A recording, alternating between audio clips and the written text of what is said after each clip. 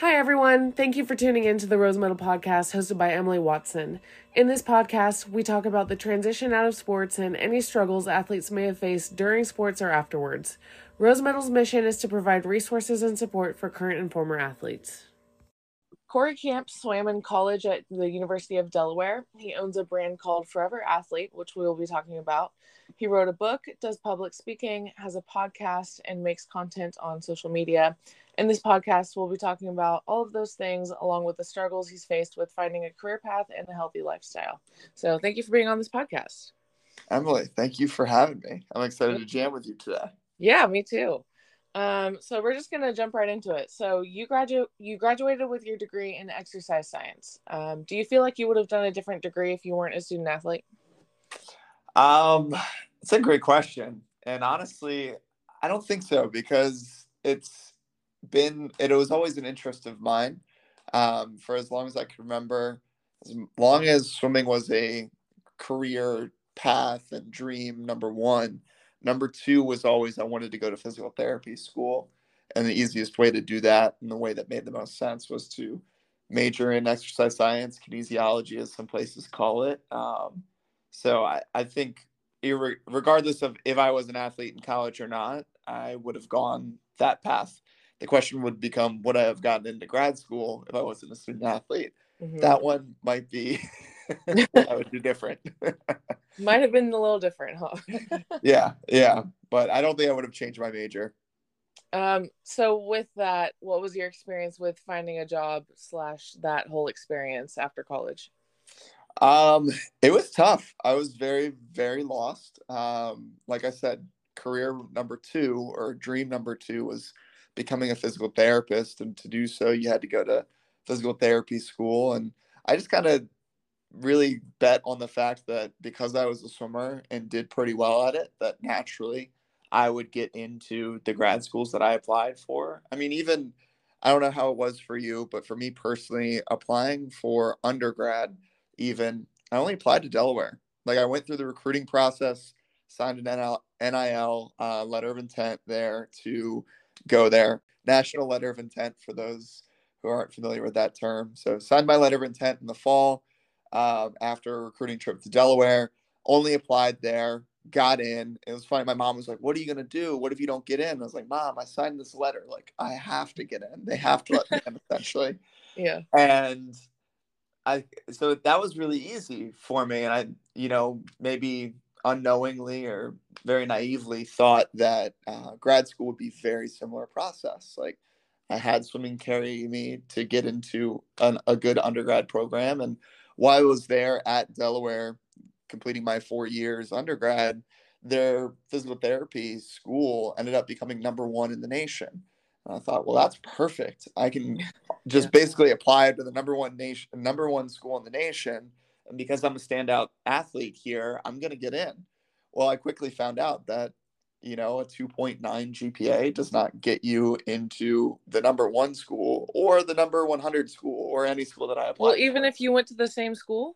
Even if I went to the same school. I had letters of recommendations from professors, and they liked me, and they were trying to do anything that they could to help me out. And honestly, it took a mentor of mine kind of sitting down with me and being like, "Look, you kind of got two options. You can go another route and give this another go in a year or two, or what I would recommend is going back to a community college, retaking a lot of these core classes that you ended up getting like high C's, low B's in, and boosting your GPA." I was like, I didn't finish up school to go to more school just to then get into more school. So I said, thanks, no thanks. I'm not going to do that route.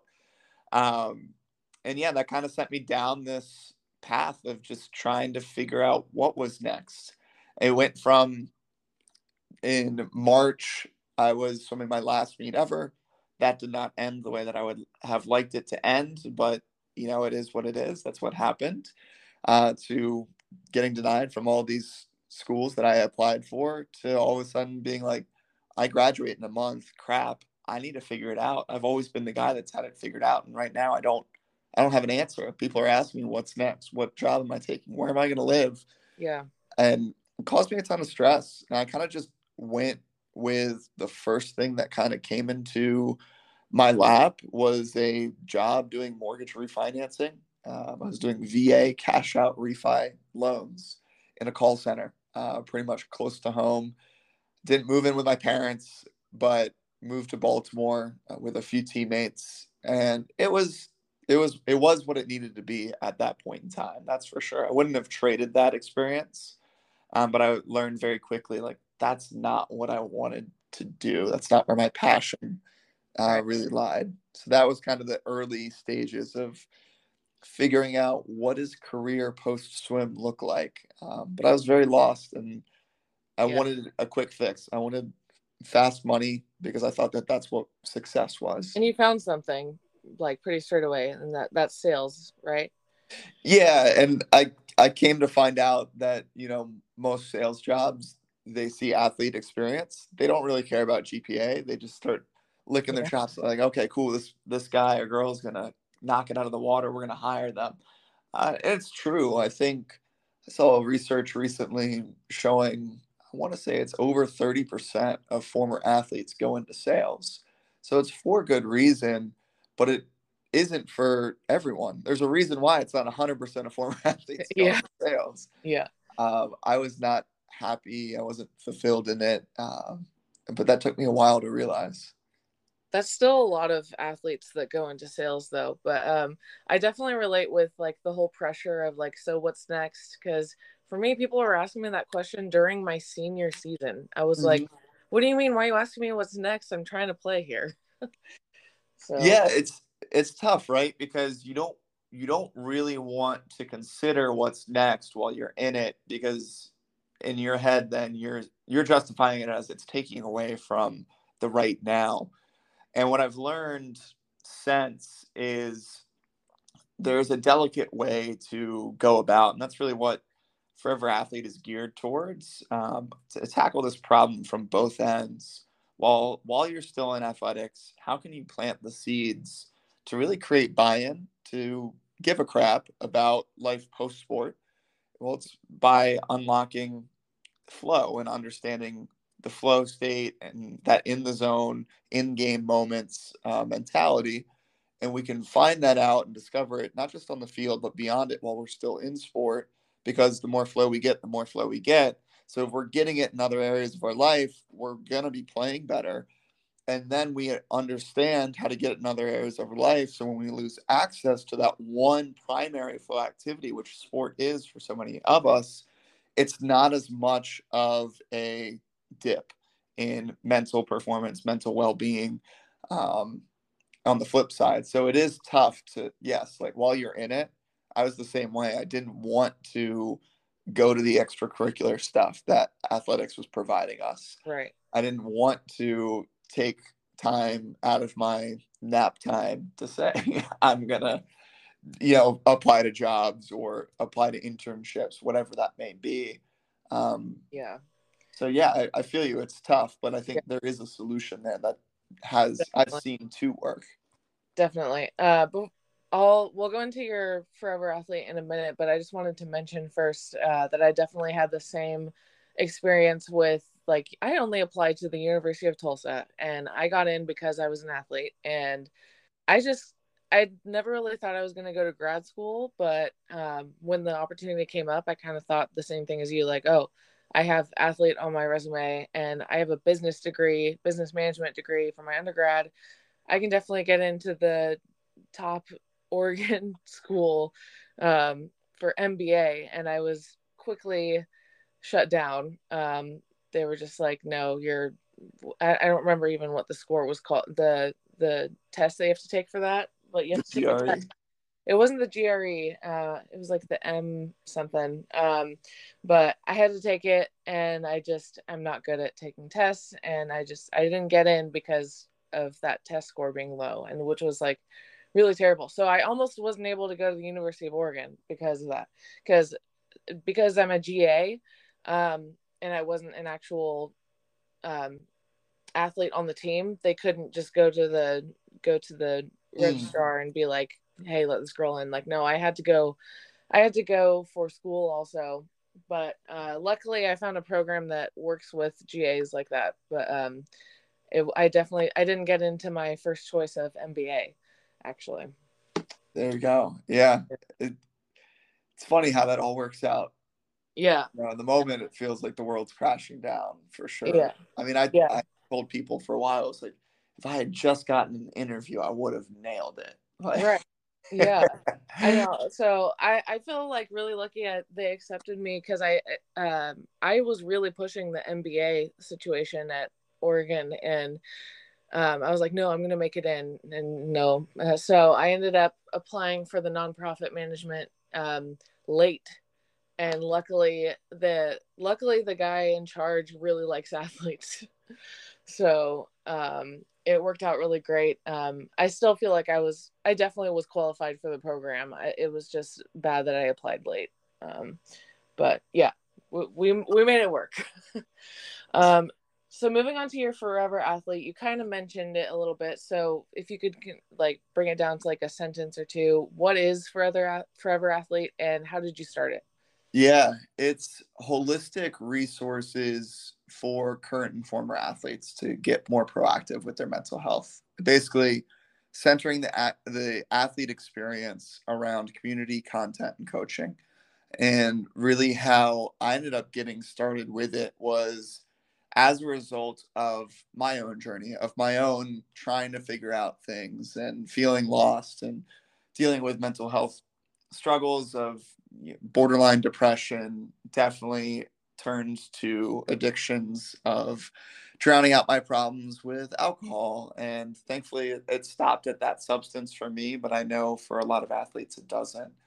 I saw that there's a huge need to be addressed here. While when we're in athletics, at the NCAA level, pro level, Olympic level, whatever, we do have access to a lot of really fantastic resources. But to your point, we don't really take advantage of them. And then when it's all over, is when we need it really the most, all of those resources disappear. We lose access to them, right? You might get the one strength coach that's super nice and still writes you programming, or the dietitian from your undergrad that you could hit up if you did have some questions on, like, how do I eat post grad that I'm not swimming 5,000 burning 5,000 calories a day anymore. Like, that caught up very quickly to me. So it was born out of this. I saw this gap, saw this need. And honestly, during the pandemic, when the world shut down, at that time, I was an assistant fitness director, managed a team of about 50 employees underneath me. I was busy, but I finally had like free time in my hands.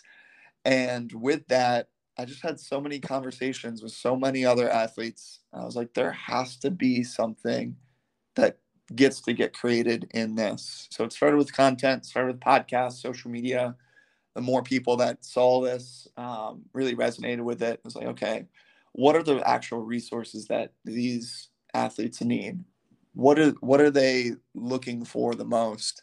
And I identified it was really in that holistic sense. Some people are struggling with how to eat. Some people are struggling with how to exercise. What does movement get to look like post sport?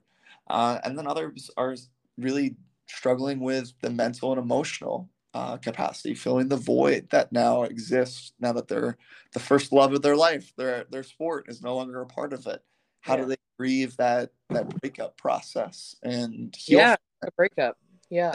Exactly. So it's a very holistic approach. I've realized very quickly I'm not an expert in everything, so have started to really bring in a lot of other experts, leaders in their field, people that I've gotten to know and trust and have helped me in my own individual journey, and then creating it in a way that it is accessible at scale for as many athletes as possible.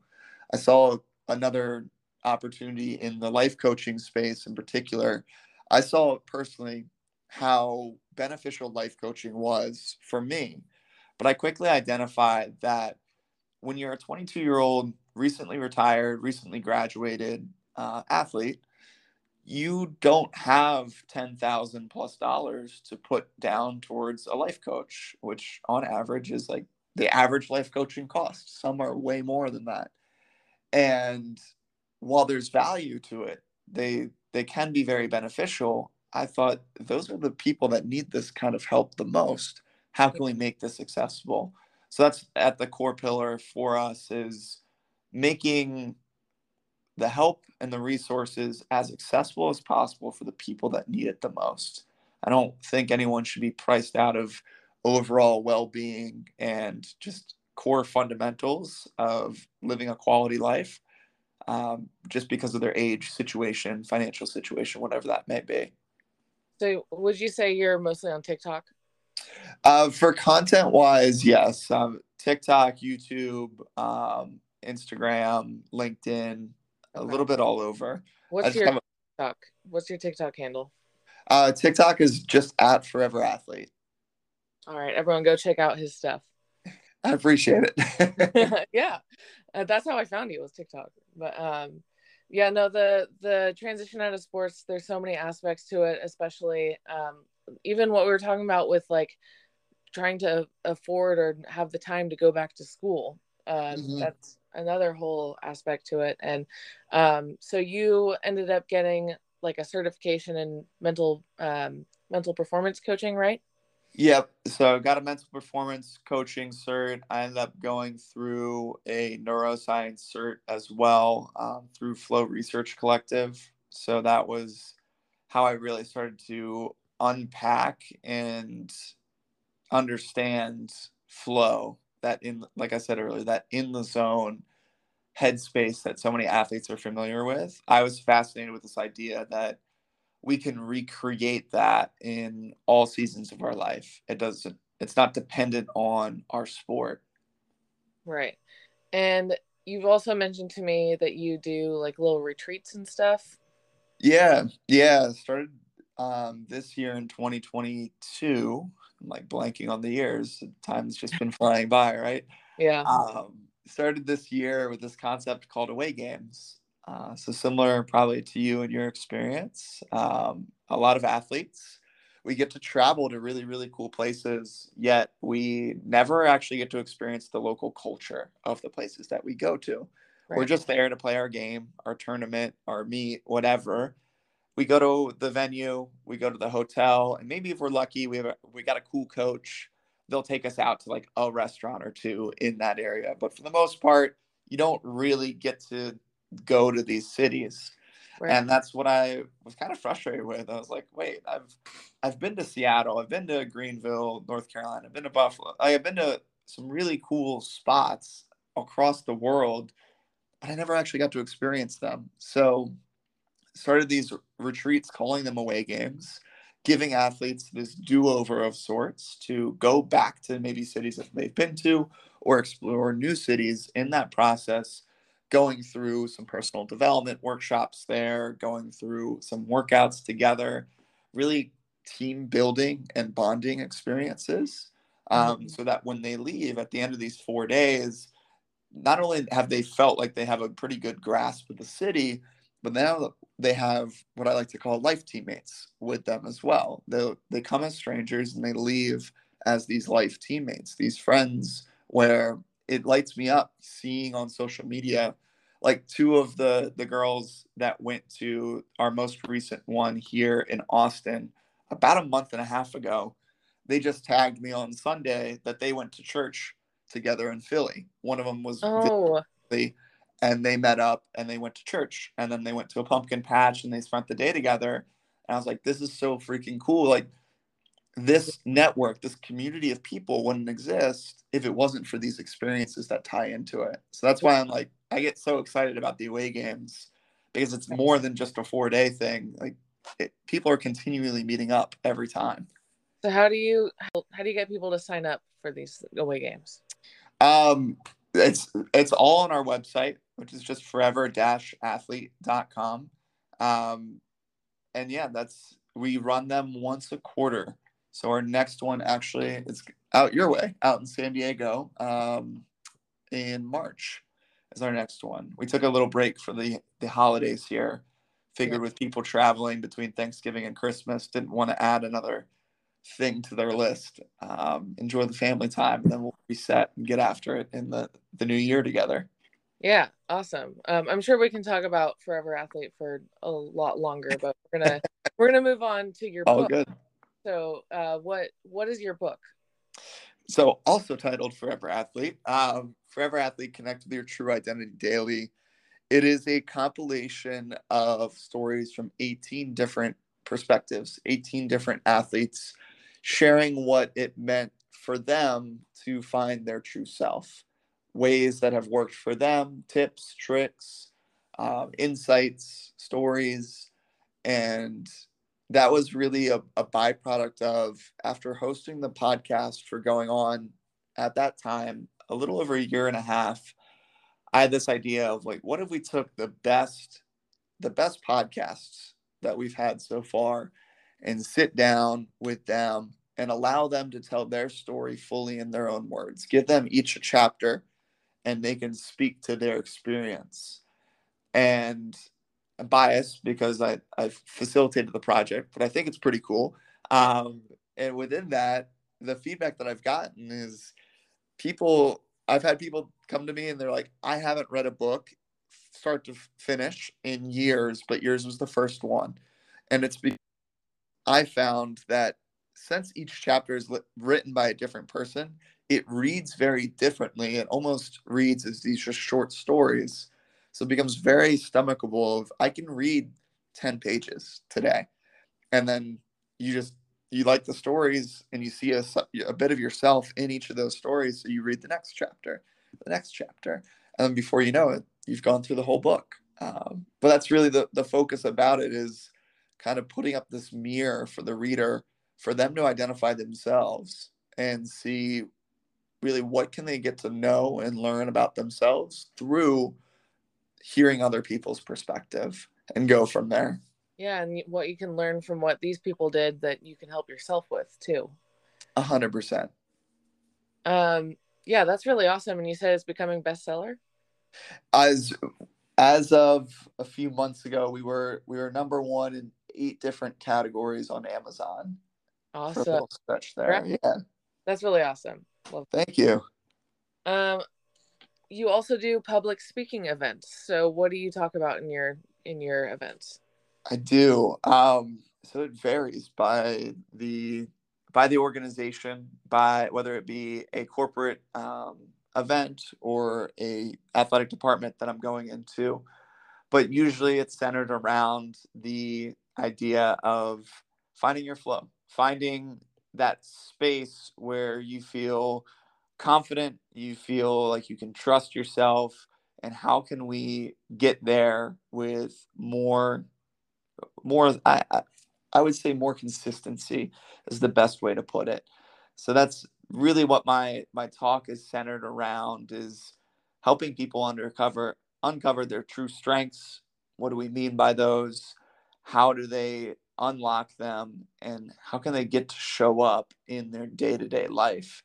It's a mix of my story, it's a mix of neuroscience, and it's a mix of tangible, actionable exercises as well. I think that's the biggest thing that separates me from a lot of people, a lot of speakers, is I don't want someone to just hear my story and be motivated, because motivation only lasts if maybe a day or two, maybe a week if it's a really good, powerful talk.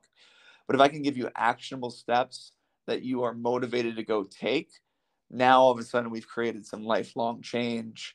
And that's going to be way more impactful than the rah rah. Yeah, like, this is my story. This is how I overcame this heart condition. This is how I overcame, you know, my addiction to alcohol, and have been sober for a year and a half, almost 2 years now. Like, Yeah. there's merit in those stories for sure, but I'm always one where I want to share my experience through the lens that encourages others to create a new experience for themselves, because that's truly what impact means to me. And that's what I lead with, whether it be coming on a podcast or speaking in front of audiences. Yeah. And would you say you found your, like, what works for you with your flow? Yeah, it's for me, it's understanding kind of the underlying intangibles that need to exist for me to be able to focus first and foremost. Focus is what fuels flow for anyone. If you Mhm. can't focus, it's going to be a lot harder to find flow. So it's a precursor. So setting up my environment in ways where it's clean, in ways that there's not a ton of clutter, whether it's I'm sitting down for work and I'm very clear on, hey, from 10 a.m. to 11 a.m. Central Time today, I am podcasting with you. And that's the only thing that's going on here. I'm not checking emails. I'm not doing the other things that I quote unquote need to do. But I'm clear on what needs to happen during this hour.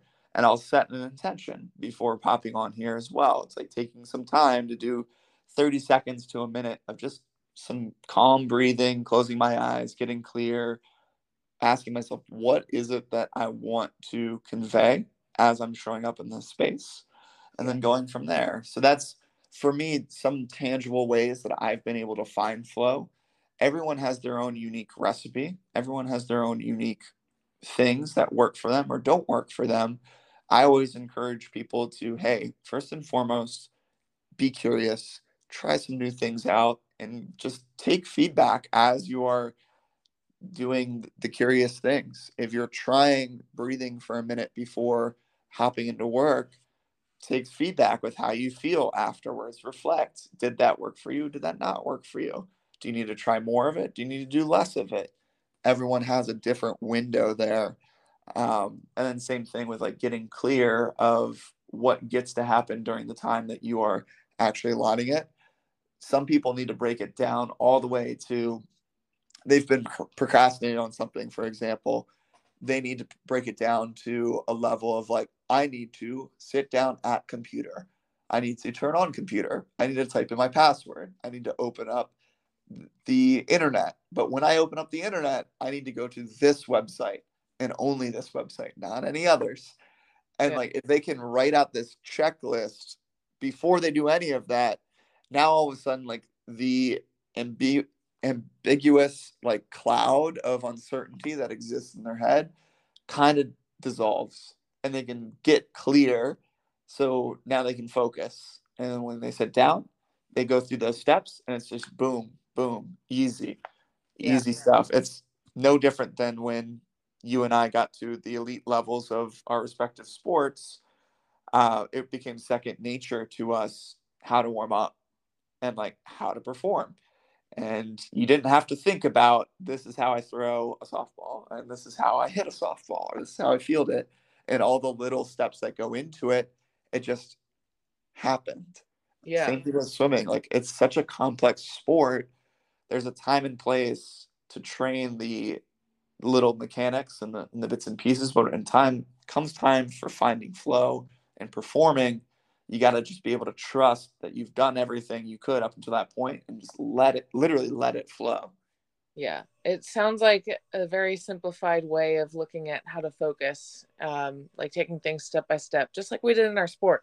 Like we didn't think of practice as 3 hours of just going at your sport super hard. Like we took it as, oh, for the first whatever amount of time it's warming up. And then in the warm up, we're doing this, this, and this, like just like that. Um, and do you talk about your experience with going sober a lot in your public speaking events? Not a ton, honestly, because and it's more of a personal choice because in full transparency, I don't know if it's a forever thing for me. Okay. I would love to get to a point where moderation does exist. I don't know if that will or will not happen. So for me, the most authentic thing isn't to go up on a stage and say, I got sober. This is how I did it. You should do the same because I know it's not a choice for everyone. It's a choice that each person gets to look at themselves in the mirror and decide, is it one that they need to make? Um, and that's going to, again, that answer looks different for everyone based off their values, based off of what they want in life, based off of what currently is going on in their life as well. So yeah, I don't talk about it a ton in public speaking engagements, but I do create a little bit of content around it. I mean, I was hesitant to even say anything about sobriety until I hit a year mark, just because, again, personally, like, I didn't want to come off premature. I didn't want to say, hey, I went sober for 10 days and it's the best thing ever. You have to go sober too. Again, like, I've tried it for, I don't even know, like almost a year and 10 months, a year and 11 months here. Um, I can only tell you the date that I chose to get sober because it was New Year's Day on 2021. Um, and that was just more of a personal choice of night before gotten invited to two different parties. One was a dinner party with two friends where it was very intimate. We like potluck cooked. And then the other one was this like pretty much let's forget 2020 blackout, bring in the new year, forget all about how bad 2020 was kind of house party. And when I really sat with it, my decision that night, I was like, I don't want to go to the blackout house party anymore. Like, that just doesn't Yeah. excite me. Like, what excites me is the intimate dinner party. I'm going to go there. Yeah. And that was, I had my last drink that night, had like an old fashioned or something. I don't even remember exactly. And I just decided, that next morning, that was a good choice the night before. How can I just take one day at a time, making choices off of that feeling? What do I feel more called to do? And when I tap into that intuition, I haven't found myself in a situation where I've really said, I feel more called to drink than to not drink. So I haven't drank. Um, that might change. I don't know. I'm Yeah. just I'm taking it one day at a time. I'm not Yeah. committed to the next 10 days or the next 60 days or the next year. It's just, Yeah. as of right now, I don't feel the need. Yeah. Reason why I ask is it seems like it might have to do with focus. Mm. Well, 100%. There's so many factors, and that definitely plays a role in my decision. When I decided to start Forever Athlete and go out on my own, and now I'm not I can't count on a paycheck coming every 2 weeks from a employer. I am the employer. I need to be able to show up and I need to be able to make ends meet. Um, I could be okay with failing if I did everything that I could. And one of the lenses that I look at, I'm like, if I'm getting blackout drunk like I used to Thursday through Sunday, I'm not doing everything that I could to make this thing successful. And I'm actually not showing up and practicing what I'm preaching to the people that I am showing up for. So it definitely impacts focus for sure. But that's also another reason kind of behind it for me. That's a huge, like, real self reflection. So thank you for sharing that. Yeah, of course. So we're gonna move on to just kind of more of a random question. So, what was one of your favorite moments while competing? Mm. I think favorite moment from an actual competition has to be the standout race in my career was my sophomore year. I ended up qualifying first for finals, and in the 500 free at conferences. And I remember going out for this race, and the best piece of advice my dad ever gave me was just swim your own race. Swimming is a really interesting sport because at the end of the day, you can only control what you're doing. You can't control what the other seven guys or girls in the pool are doing against you. So you can go a best time and still lose, and you kind of have to be able to be okay with that because it's beyond your control. Uh, but when you qualify first, obviously some pressure gets put on you. You get like start to think, okay, cool. If I qualified first, that means I'm the favorite to win this thing. I went the fastest in the morning. I can do it again at night. And this race started off, I don't know what happened to me. I just like was so slow off the start. But in my head, I was just like, I'm a distance swimmer. This isn't a full on distance event, but I'm going to trust my preparation. I'm going to trust myself. and I'm going to just be confident in my race plan, my race strategy, which wasn't to go out super, super fast like a lot of the people around me were. But about halfway through the race, I was seated first and I found myself in like seventh place. And I was like, that's going to be very embarrassing if I finish and I'm like not even on the podium. Like I got to make some shifts. I got to make some changes. And so I just started one by one picking off person after person. And to the point where with about 100 to go, I found myself in like fifth place. I was like, okay, cool. Like I'm making up some ground, but the race is 80% over. There's 20% left. Like I got to just dig deep. I don't care how much this hurts, how much this sucks. I got to finish. And I ended up out splitting the field by about 2.5, 3 seconds that last 100, which is like unheard of. No one usually does that. And I was able to go from like neck and neck with the first place leader that last turn. We kind of looked at each other underwater. And I just like shook my head. I was like, nope, like there's no way he's beating me. I was able to rock it out ahead and ended up winning by a little over a half a second, which from the place that I was in to that margin of victory in swimming was very unheard of. It was kind of funny to watch the replay broadcast because I wasn't even in frame for a majority of the race, and then came back and ended up winning it. So that's the standout one for me. That's kind of like the highlight reel that I play in my head even now, where if I'm feeling down and out and not really confident in my ability, I kind of just take a second. I tap back into that feeling of what I was feeling at each stage during that race, and it's just a subtle reminder that like, yo, I can be that guy. I can get it done.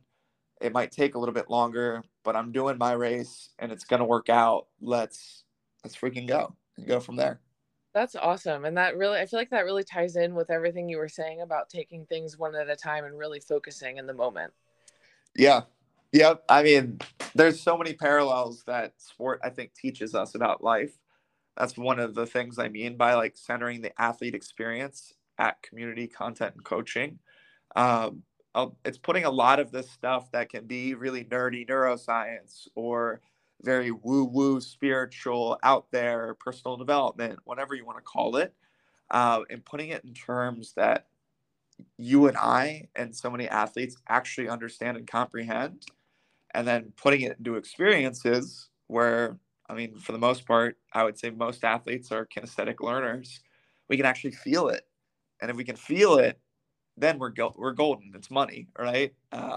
But yes, it's about that focus, just one thing at a time is the biggest lesson there. Yes. All right, last question. So what aspect out of the transition out of sports was the hardest for you, and what advice can you give to athletes based on what you learned from that?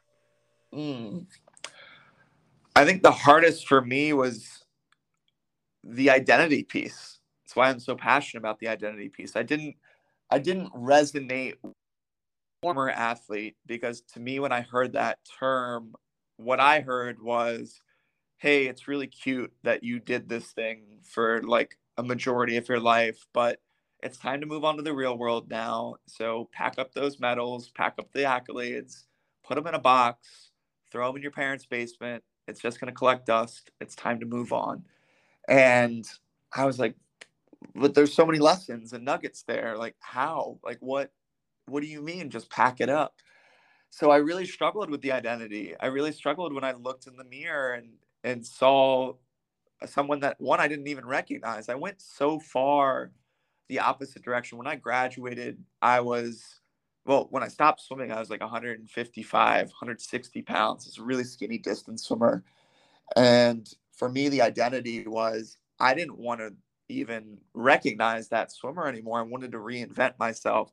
So I threw myself into heavy drinking, binge eating on the weekends, and lifting really heavy because I thought as long as I lifted heavy, like I'm good. And quickly put on about 45, 50 pounds in about 7 to 8 months. Oh my God. Really didn't recognize who I saw in the mirror. I did not feel how I was so used to feeling. I didn't feel confident. I felt lost. I felt even more so at odds with who I was. And I was like, okay, I need to change how I even just view myself. And that was one of the trickiest parts for me. And that's always my advice to people as they start that transition. Sit with, who are you, but through the lens of curiosity. You don't need a finite answer. It's gonna shift, it's gonna change, and that's okay. But never lose sight of that curiosity. Sit and play with that. Just like you played on the playground and found the things you enjoyed and you didn't enjoy as a kid, you can do the same thing as an adult. It just looks a little bit different. But don't put so much pressure on yourself to have the immediate answer right away. Be curious, try some things. You might find something that you're passionate about.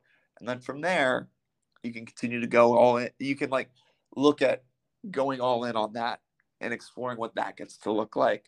But the whole time having these kind of feedback checks and balances of recognizing who's in the mirror. What am I doing for that person today? How can I make them proud? And that's a great way to just get clear on your identity, get clear on who you are, what it is that you want. And again, that can change. It sounds like very large, big questions. They don't have to have finite answers every single time. Yeah. One day at a time, one thing at a time. 100%. Do you have anything else to add? No, I think that's, we covered a lot, but I think for whoever is listening to this and made it this far, if they find themselves in this situation, just again, one day at a time, ask yourself each day, what can you do? What are you curious about today? How can that show up in your life? The more you can look at life through this curiosity lens, the more you can start to experience that flow, and that helps your focus. That helps then fuel that flow on the back end. Yes. Well, thank you so much for sharing your story, Cory. I really enjoyed hearing everything you had to say. Thank you, Emily. I appreciate you and just want to acknowledge you for holding this space. And I think what you're doing is absolutely incredible. So thank you for having me. Thank you for listening to this podcast. If you enjoyed listening, please be sure to follow us on Instagram, TikTok, and Facebook at Rose Metal Foundation and Twitter at rosemetal.org. If you enjoyed this podcast, please share it and leave a review. It really helps us by spreading the word. Sign up for our newsletter to get weekly updates from us. Another way you can support us is by making a donation at www.rosemetalfoundation.org/donate. We are a 501c3 nonprofit, so your donations are eligible to be tax deductible. So far, we have shared the stories of over 40 current and former athletes, and we have a mentorship program called Championship Mentoring.